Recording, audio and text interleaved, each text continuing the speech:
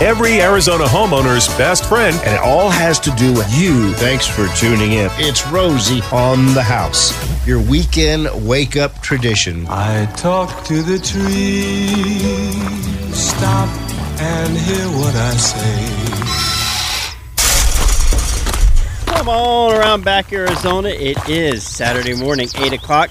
Second Saturday of the month. If you follow along with our home maintenance calendar, you know we are talking trees. We're going to be talking about watering depth and also the tree of the month. We're joined by our Talking Trees host, John Eisenhower, ISA certified arborist. Integrity Save a Tree. And you've got quite a panel of guests in with you today. Yeah, I have the privilege of having alongside me today my right-hand man, Stephen Price, our assistant branch manager, soon to be our branch manager at Integrity Tree Service.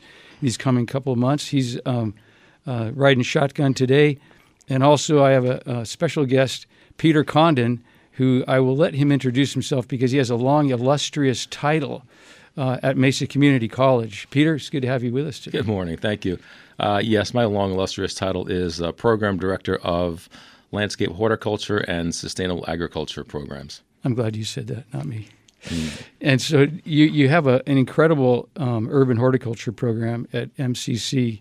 And one of the main reasons I wanted you to come was just to talk a little bit about that program, because from my perspective as an arborist, when people are looking for some additional education beyond getting their arborist certification, their tree worker certification, there's some choices we have across the valley to get a little bit higher level of education, and your program has been a staple program right here in the valley for some time, and it's really a great program. Tell us a little bit more about it. Yeah, quite a few of our graduates are business owners. They're working for some of the larger businesses. So the typical student would be someone who wants to become a landscape designer, a landscape design build company, either an entrepreneur or just work for some of the other companies. Also, we focus on plant propagation too. So if you want to work in a nursery, if you're already in the industry, but you just need a boost, if you need some more education to get a promotion, so that you would come to our program for either an associate's degree or a certificate. And what's some of the course study? What are some of the course titles? What kind of stuff do you cover? We do everything from plant biology, urban plant care, which is basically arboriculture, plant identification, which is harder than people think. You have to know the botanical names of everything and all identify the new ones, them. and all the new changes. And all the new changes, which we'll talk about today. Well, some of them today. Oh, boy. We have aquaponics, where you can actually raise fish and vegetables in the same system. We also have a sustainable agriculture program. So that's really pertinent for today when people are looking for food. If you know how to grow it, you could just go in the backyard and go shopping. And what's the typical length of a program? A couple of years? It's 2 years. 2 years. So four full semesters. Mm-hmm. 4 semesters if you're going to go full time. Well, we've had Steve Prieb on our program in the past, and Steve is one of your faculty members. He teaches tree biology. I know Claude Clough, another arborist here in the valley, teaches. What does Claude cover? Claude teaches urban plant care, which is basically arboriculture, which is the care of trees. And so, and what's your role in the program? Are you carrying some of the class load as well? I do. I teach plant biology. I usually teach plant propagation, greenhouse design and construction, and plant identification. Well, I'm nearing retirement, and I've given it some real thought about maybe. I think he's getting ready to ask you for a job. I know. It wasn't a job. I'm thinking of coming and taking the course for the next couple of years. I would love to fill out my background and understanding as well of trees. So it might be something I'm thinking about. Tell us a little bit more about MCC. I know you've got a very famous rose garden we were talking about earlier this morning, which, by the way, is off limits now, unfortunately. How many roses are there? Boy, there's over 7,000 individual plants. That number goes up and down depending which rosarian you speak to. We've got probably 650 varieties of rose in there. And now the entire 160-acre campus is an accredited arboretum. So every tree and shrub on campus has an accession number, and it's all put into a database. So yeah, that's a nice feather in MCC's cap, is to have that arboretum designation, because U of A has an arboretum, ASU has an arboretum, now MCC has an arboretum, and it's really fun too when you go on campus, because you can get a map of the trees like at ASU and at your campus, and you can walk through the campus and identify trees and shrubs and get to know them, get familiar with them. And because we are in Flagstaff, they don't leave out the lumberjacks either. No, the Arboretum in Flagstaff is a real treasure in northern Arizona as well. So if you have a chance to check out any of these arboretums, you want to add that to your punch list or your bucket list for this summer as things open up and we get a chance to get back to some of our national parks and they start opening the parks again. Well, thank you for coming alongside today. It's so fun to have Steve and you here to help answer some of our listeners' questions. If you have any questions today and you'd like to shoot them our way, you've got a panel of experts here who are anxious to answer your tree-related questions. 1-888-767-4348. That's 1-888-ROSIE for you. Text questions can be sent to 411-923. And you can also snap a picture talking about plant identification. You can snap a picture and email it to info@rosieonthehouse.com. You know, we have our Tree of the Month this month. And this is one of the reasons I invited Peter in, because he was the one who told me last year that this is one of his favorite trees. And I nominated it as our Tree of the Month for April in 2020, and which led me to pick up the phone and say, Peter, would you join me on our April broadcast and talk to us about this tree and why it's special? And Peter, why don't you introduce it? Tell us a little bit about our Tree of the Month. The Tree of the Month the common name is the pink trumpet tree, and the botanical name is really fun to say. It's Tabebuia impetaginosa. Impetaginosa. Love Try saying that with a mouthful of crackers. And why do you like it? It flowers in the late winter. As a matter of fact, it's just stopping now, but it flowers before the leaves come out. It's a deciduous tree, so it's just an explosion of bright pink flowers. There are several around town. You get it, some people get it confused with the orchid tree, which flowers at the same time. But the orchid tree flowers with the leaves, so the floral display isn't as dramatic. Yeah. Well, the first one I saw several years back, I didn't know what it was.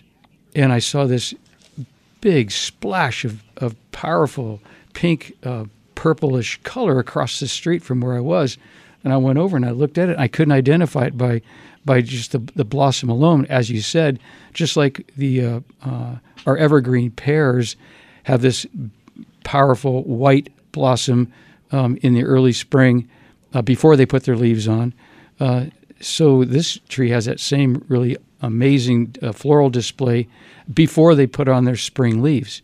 So I put out I took a couple pictures, sent them out to my listserv with Rick Kober and his band of horticultural friends and said, help, I need some tree ID assistance on this. And sure enough, it came back as it was Tabebuia. And it's been one of those really cool trees that you don't see planted that often, but yet they are available. You can get them in local nurseries. That's the cool thing. It's a small tree, so you can fit it in a relatively small house or in a townhome. It might get to be 20 feet tall, but it is available locally. Several nurseries around the area have it. Right up the street, Whitfill has it. I've seen it at Arcadia Color Nursery. So once the bloom comes off, right about now, it's starting at the end of its bloom cycle. How does it look as just a regular shade tree for the rest of the year? It's not a bad tree. It's got dark, sort of like a blocky bark. It's not a very large tree, but it's got a palmately compound leaf, which means it's got one big leaf with 5 leaflets on it. And that's sort of unique. Unique identifier. Trees. Yeah, sure. What color are the leaves? Are they light green, dark green? Right now, when they're just coming out, they're a little bit pinkish, and then they turn dark green. Dark green. Good.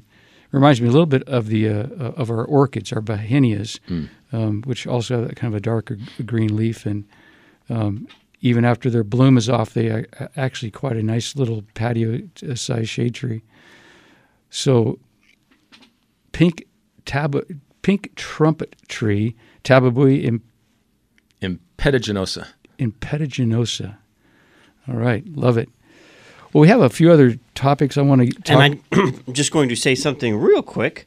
Our 800 number is not currently forwarding to the studio. It was an automatic setup. So if you'd like to call directly to the studio, 602-277-5827, 277-KTAR, where we're broadcasting live from today.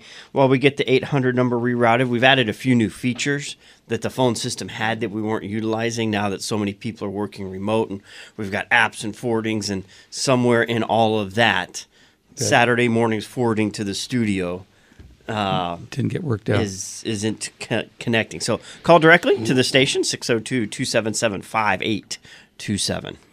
Well, the pink trumpet tree has a unique size, height, and spread, and adapted to specific, nice smaller areas in your landscape. And one of the bugaboos that we have as a company that does most of our work on the maintenance end of things, we end up inheriting some really difficult landscapes to work with. And one of the reasons is we find trees that are out of place, trees that were not the appropriate plant for that location. We talk about right tree, right place, and that whole concept of right tree, right place is it's a real important concept, because once you've chosen your tree, we talked a little bit about that last month, about selecting the right trees and getting the right qualities. In fact, today I'm going to be going to a Greenfield Citrus Nursery for one of our customers to just do a little bit of looking around for them to try to select the right tree. But once you have that tree that you've just brought back from the nursery and you're getting ready to put it in the ground, what are some of the considerations for right tree, right place to be sure that we're putting it in the right spot? You have to understand the mature height and the mature width. Don't look at the size of the tree when you buy it. Even if you buy a 36 or 42-inch box tree, which is fairly large, that tree might get 40 feet wide. And if you put it 6 feet off your house, you're going to have to be constantly trimming that tree, which weakens the tree over time. You also want to know the ultimate height. There's nothing worse than seeing a line of telephone wires with trees that are cut into V's so the wires can get through. Yeah, yesterday I saw a big line of olive trees, and they were all cut at about 12 feet of height because they had to be underneath the communication lines. The power lines were above that even, but the communication lines are right there too. So unfortunately, those olive trees had to be just cropped at a really low height. I took a call a couple weeks ago from Mary in North Phoenix, and she wanted to know why people chop down mulberries and then let them re-sprout. Yeah. She's like, it was bugging her to her core. But well, those mulberry trees are actually being pollarded, and pollarding is actually a pruning type that's practiced around the world on several tree varieties and species that lend themselves to that. And we'll continue that right after this. How do you grow so tall and strong? I said to the riverside tree. This is the song that my tree friend sang to me.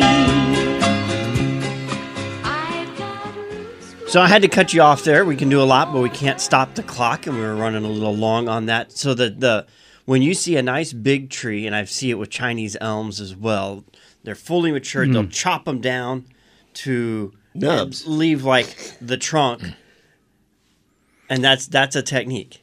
Well, it is a technique of pruning style. Yeah, it is a method of pruning, but I'm sorry, Chinaberry trees. Chinaberry. I was going to say not Chinese elm. I'd hate to see that. That would be, but Chinaberries too. They're not very good compartmentalizers of injury. A lot of decay in those trees. I would not recommend this practice if you can avoid it, because the tree growing as it naturally grows with proper crown reduction cuts is much better than making heading cuts at any stage in the life of a tree.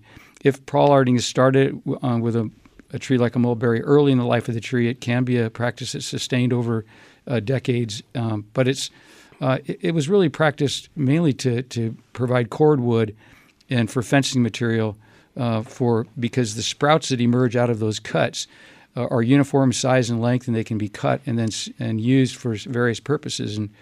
But a lot of people do it to their mulberries now just to kind of contain the trees. They get kind of leggy and long, and then it makes an easier cleanup to just do one fall pruning on those trees, or late fall, early winter pruning to pollard those trees all the way back. But it's humiliating to the poor tree.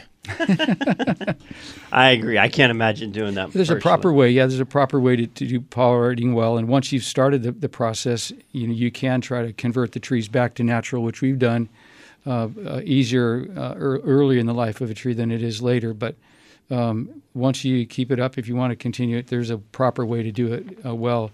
But yeah, it's a little bit hard on the tree and probably probably reduces the lifespan of a tree probably by 25-30%. So not a great practice. But if the trade-off is having easier maintenance on one of those big trees and kind of containing its size and keeping it under control, maybe not a bad idea. We all have every line full. Callers waiting to get a hold of you, so let's get started. 602-277-5827 will be the call-in number for today.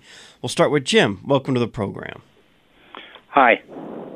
Good morning. I have a situation. I have 150 pomegranate trees and 40 peach trees on my property. Wow. And when the leaves drop in the fall, I trim the trees, kind of cut the suckers down, cut the long branches down, and the peach trees I cut down so I can at least pick the peaches. This, because I planted them 6 years ago, and I'm getting older, and I can't keep up like I used to. So I'm falling behind on trimming the pomegranate trees. The question I have is, if I should not be able to cut the suckers real soon, can I still cut them during the summer and the branches, even though they do contain fruit, or should I just let them go until next year? To do them in the winter? Yeah, again. Or could I do it now? I mean, continue to do it April, May, until I'm finished. I can't keep up anymore. No, I wouldn't think there'd be a problem at all. In fact, we have a lot of questions with regard to pruning deciduous trees out of season. Normally, deciduous trees should be planted pruned during the dormancy, as you were saying, December, January primarily. But because we don't have a real true dormancy here, and depending on the dosage of the pruning, you can prune, pretty much around the calendar year. Just be sure the dosage is restricted and kind of evenly spread through the year. Yeah, in order to keep up, you might need to do some spring and summer pruning as well. And if he planted those 6 years ago, they're just now getting into their prime. Yeah. You'll have to kind of keep up with them. I'm trying. I'm getting too old. I can't get down and up like I used to. Love to come see your property sometime. Give us a shout. I'd love to see those 140 pomegranate trees.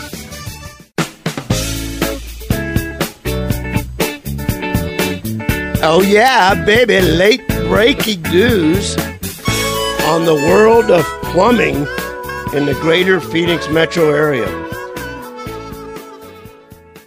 Stampede Plumbing is open for business. Y'all need to know that. Now, they've recently gone through an ownership change, so at Rosie on the House, the tightest screened referral directory on the planet, we had to rescreen the new owners.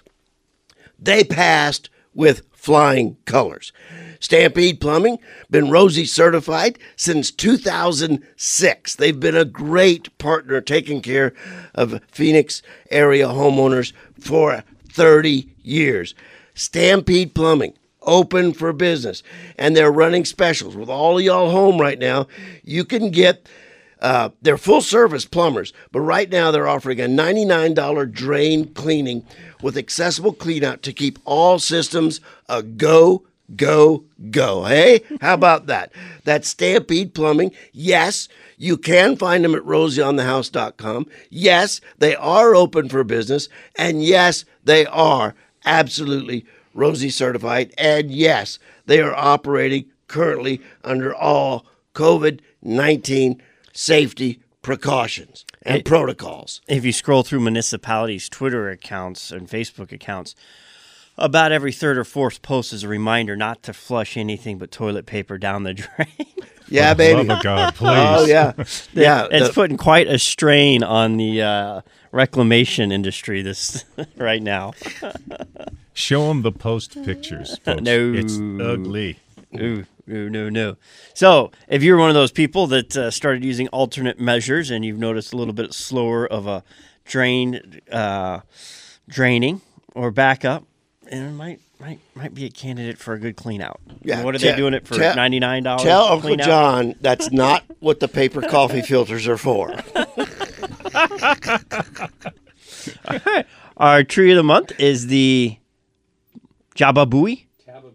Tababuya, the pink trumpet. And we've got the caller who wants to know more about it. Charles in Phoenix, welcome to the program. Yes. So we just lost him. We'll call him back. And that's going to bring us to Aaron with a eucalyptus tree that we're going to throw to Steve Price, the branch manager. And Pete brought this up earlier that, how ironic is it your title at an arborist company is branch manager? Perfect. You need a leaf manager? There's a joke you need in a there root somewhere. manager? Aaron, go ahead. Hi, thank you for taking my call. I have a eucalyptus tree, mature, that a couple years ago, during the big storms, lost just about all of its branches. And it's right now it's a stick with some shoots on it. And I'm debating whether to chop it down and replace it or let it be. What would you suggest? Aaron, based on what you just said, it's a top candidate to get an arborist out right away to take a look at it. Because even though eucalyptus trees are known to drop branches when they get heavy and it's kind of dry and over the years, and even sudden branch drop. But if you lost many branches during the storm, that's definitely a sign that something else is going on, and the tree could be very unhealthy and actually a hazard based on that. So definitely get someone out to take a look. The other issue is as those sprouts regrow, a lot of times they're very weakly attached, and then it's even much worse if the tree is diseased or sick inside and has a lot of decay and you don't see it. So someone needs to come out, check it out, maybe do some sounding on the tree and find out how bad the decay is and make a determination for you on site. But I wouldn't put it off for sure. Okay. You can always call I do us. have another question on jacaranda. Hey, go ahead. Okay. So we planted a jacaranda. My wife wanted one a couple years ago. And I've noticed... I'd say it's about 8 foot tall now. And I've noticed some of the leaves are kind of drying out and getting yellow. I'm not sure if it got frostbitten or if it's something else. Well, it could be that some of those leaves were just carried over, that they didn't fully drop during the. Sometimes these mild winters some of our deciduous trees will carry leaves right through the winter, and then they'll have to drop them before putting on new leaves in the spring. So you might have that natural leaf turnover. Also, jacarandas are very frost sensitive, and they can show a little bit of frost damage. But they're also they need a little bit of iron, and I'm sorry, they like a little more acidic soil, and sometimes they can show some signs of some nutrient deficiencies that just due to our high alkaline content in our soils, sometimes they're just not getting the nutrient uptake they need to put on a nice a nice display of leaves and bloom. So in the early going, it might be a consideration to think about fertilizing that jacaranda or amending the soil to try to improve some of the soil conditions, possibly something to buffer the pH to help that tree to get along.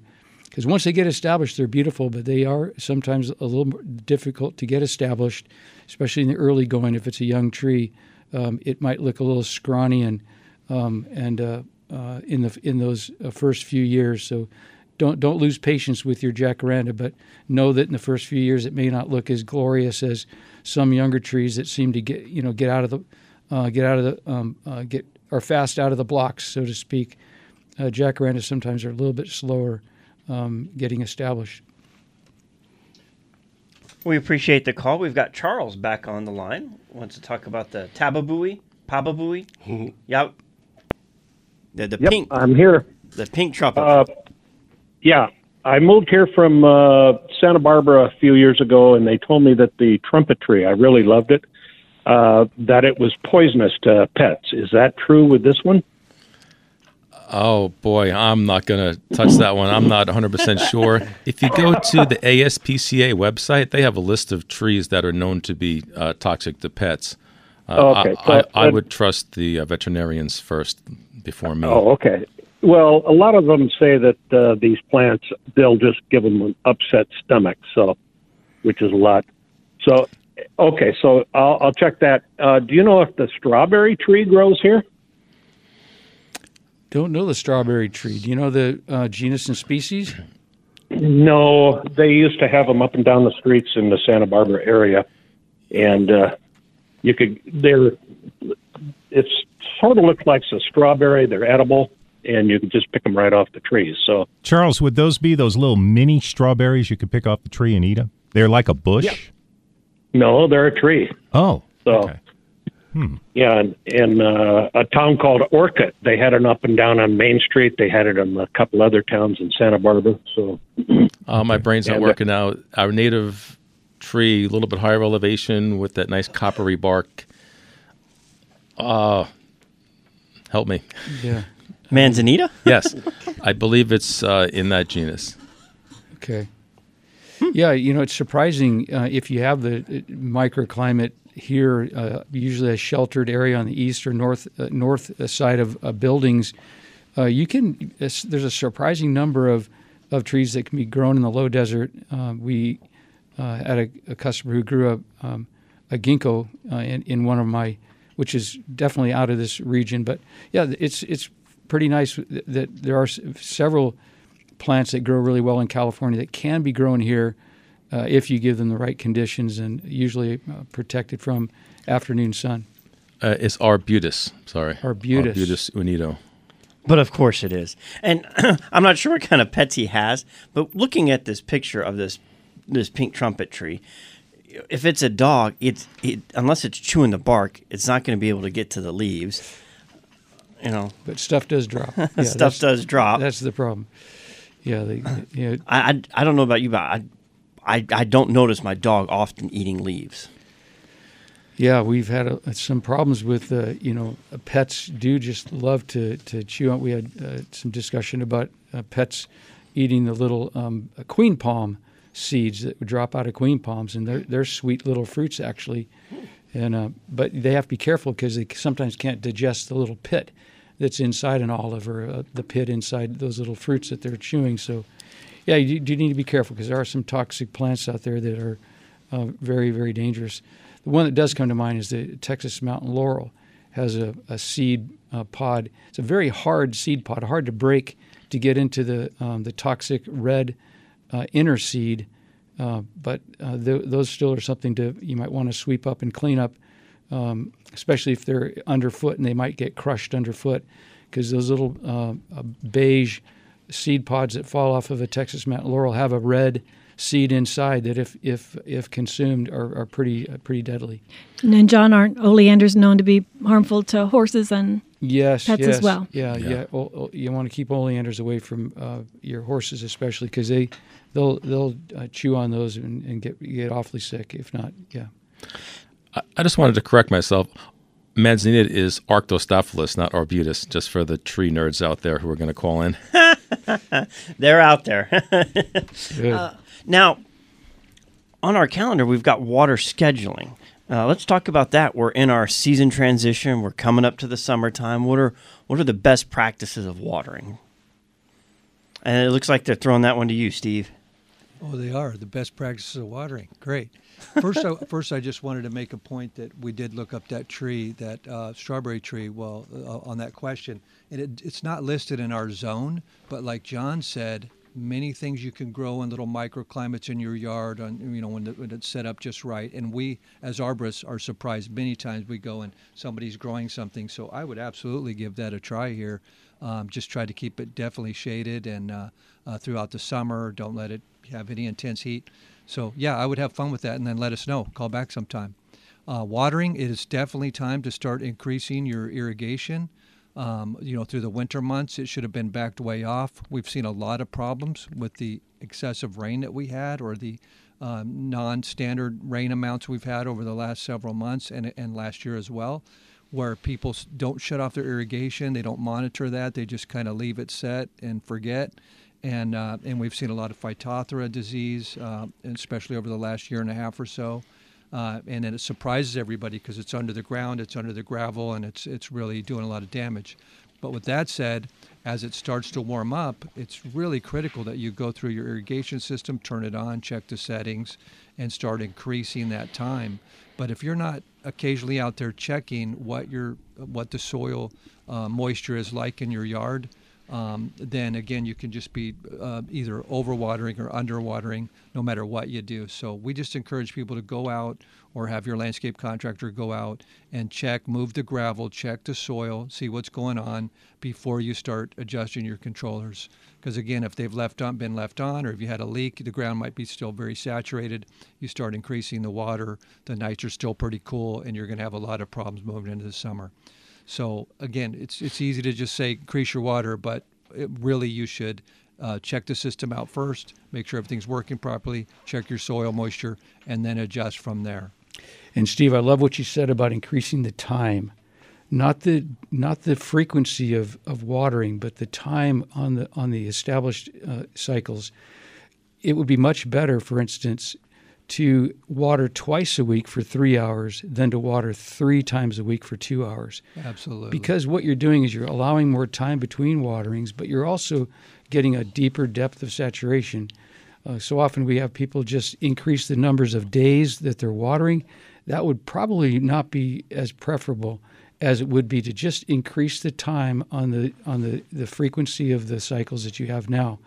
Because we're trying to avoid that situation where we're putting water on top of water on top of water. Ideally, the soil profile should dry out between waterings, and we can't really tell you how many gallons to put on.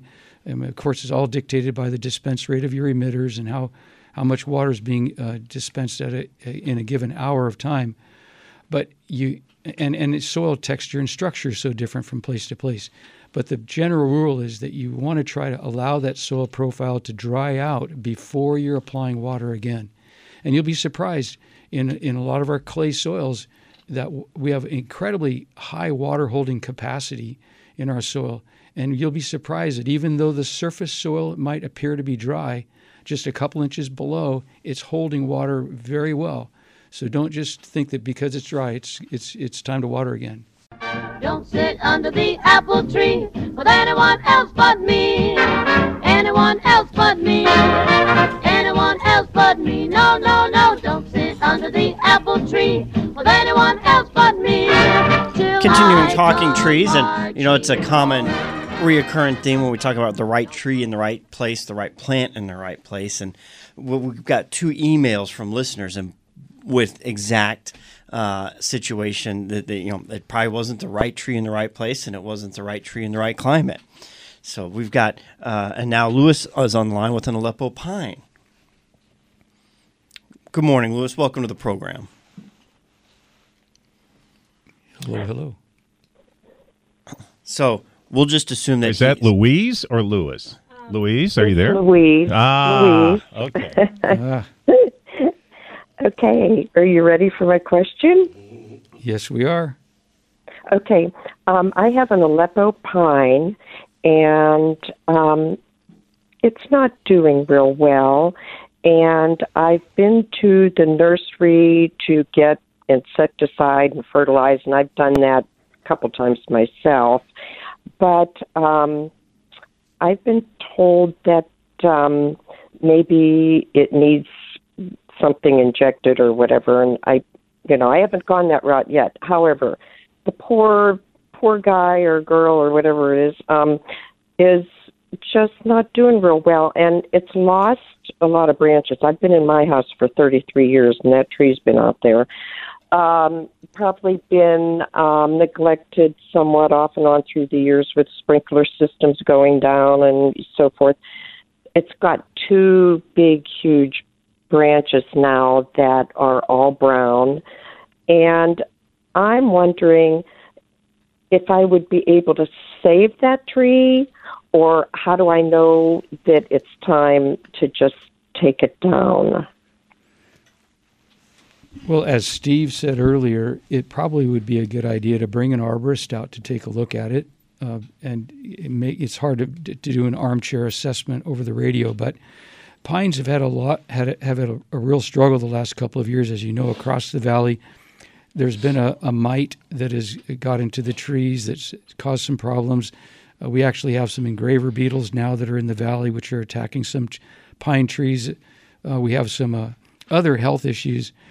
But pine trees also take a long time to recover. Once they've started to lose some leaves, needles, and branches, they have to put on develop a new candle to create the new branch structure. It's quite a large energy sink, and it takes sometimes a year or two to recover. So don't give up too quickly on your pine, even if it's looking a little stressed.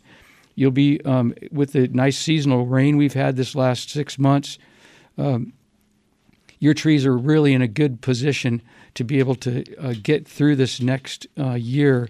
And it'll have to drop off all those old needles. Often those brown needles will persist on the branches. They're dead up there, and they're just going to hang up there and look pretty rough. If you need an arborist to come in and trim them out, you can certainly do that to give the tree a little bit better appearance. But it'll have to put on new leaves. That might be another season or two, but I would consider fertilizing it. Mature trees are such a premium in the landscape. It's a shame to lose one. They lend an incredible amount of what's called contributory real estate market value to our properties. And they, to think about taking a large mature tree out and having to replace it with a small nursery tree, and 33 years in that house, it's a long time, and that tree's probably out, older than that. So I would really consider giving it every opportunity, and again, using the advice like Steve said of getting an arborist to give you a thumbs up or a thumbs down, because there's a time sometimes trees have a reason and a season. Sometimes that reason and season have expired, and it's time to turn the page and put a new plant in there that you can really enjoy. But I would certainly not do that until the tree is really on its last legs. Steve also talked about being careful of that eucalyptus tree that broke. Sometimes when we have some catastrophic failure of a branch of a large tree like a euc, you need to be really careful, as Steve said, and determine whether it's safe to live around that tree, especially the new growth. But I wanted to add that the one thing that we do have with a new tree, with an older tree, is you have a well-established root system. So if you can restore that crown and get that tree back on track, it's sure nicer to be able to save the bigger trees. That entire hour will be available on podcast download here shortly at the end of the program. We had special guest Pete Condon, Director of Sustainable Architectural and Landscape Horticultural Program at Mesa Community College, Steve Price, Branch Manager at Integrity Save a Tree, and John Eisenhower of Integrity Save a Tree with our Pink Trumpet Tree of the Month.